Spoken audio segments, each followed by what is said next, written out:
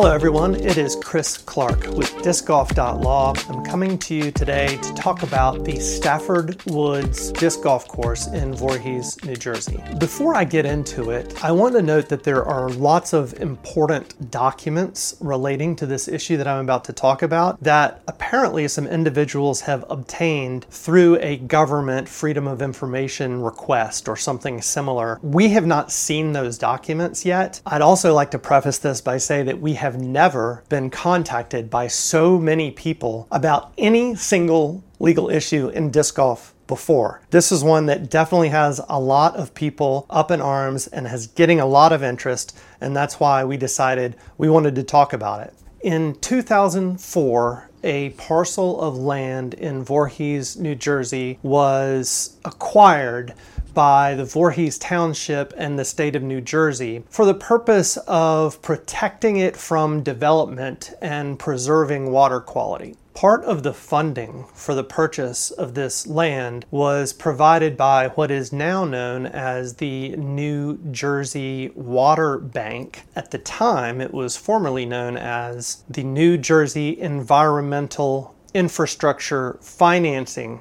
Program. That's going to become important later on. So that was 2004 when the land was acquired. In 2012, the Stafford Woods disc golf course opened on this parcel of land. In the following years, the disc golf course was inspected multiple times by officials from the New Jersey Department of Environmental Protection. It was inspected at least on 3 occasions, once in 2014, again in 2017, and again in 2020. The existence of a disc golf course on this property was never identified as a problem or any type of issue as a result of these inspections. Recently, an individual named Bill Green opened a business called Saddle Hill Winery on an adjacent parcel of land to Stafford Woods disc golf course. Mr. Green complained to the New Jersey Department of Environmental Protection that this property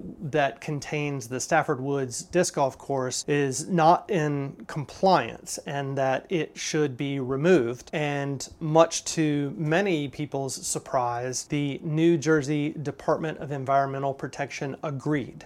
The issue here, or at least what I perceive to be the primary issue here, is the designation of the property where the Stafford Woods disc golf course is located as being limited to passive recreation as opposed to active recreation. This goes back to that EIFP program that I mentioned earlier in the video that provided the funds that were used to acquire this property. Property that's acquired through this program is subject to certain restrictions on the use of the land. And so therefore this land is limited to use for passive recreation. Apparently, until now, it has been the New Jersey Department of Environmental Protection's opinion that having a disc golf course on a parcel of land does not constitute active recreation, but rather passive recreation, and therefore it is permitted to be on a parcel of land that contains these types of restrictions. Doing our very quick preliminary research, communicating with several of the people involved, we still have not been able to find a clear black and white definition in New Jersey law of what would qualify as active recreation versus passive recreation. We did find some examples. Active recreation would include things like basketball, baseball, and soccer. We even found an example of group picnics being described as active recreation. On the other hand, examples of passive recreation include things like hiking, cycling, camping, and even cross-country skiing. Based on UDisc and other data sources, it is estimated that between 30,000 and 90,000 rounds of disc golf per year are played at Stafford Woods disc golf course. The course has previously been been host to the Stafford Open, which has in the past been a Disc Golf Pro Tour Silver event. From what we can gather, local authorities are set to begin removing baskets and tee pads from the property in the coming weeks. Local disc golfers have started a petition on change.org. If you would like to support the efforts to save the Stafford Woods disc golf course, there are probably many things you can do, but I know one thing that I would urge you to do is go to change.org and sign the petition. As always, we really appreciate your comments and everyone reaching out to us. Please like, follow, and subscribe. Thanks for watching.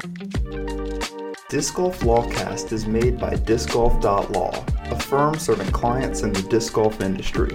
For more analysis on business and legal topics in disc golf, check out our YouTube channel. If you have a question, comment, or want to get in touch with us, visit our website or email us at info@discgolf.law.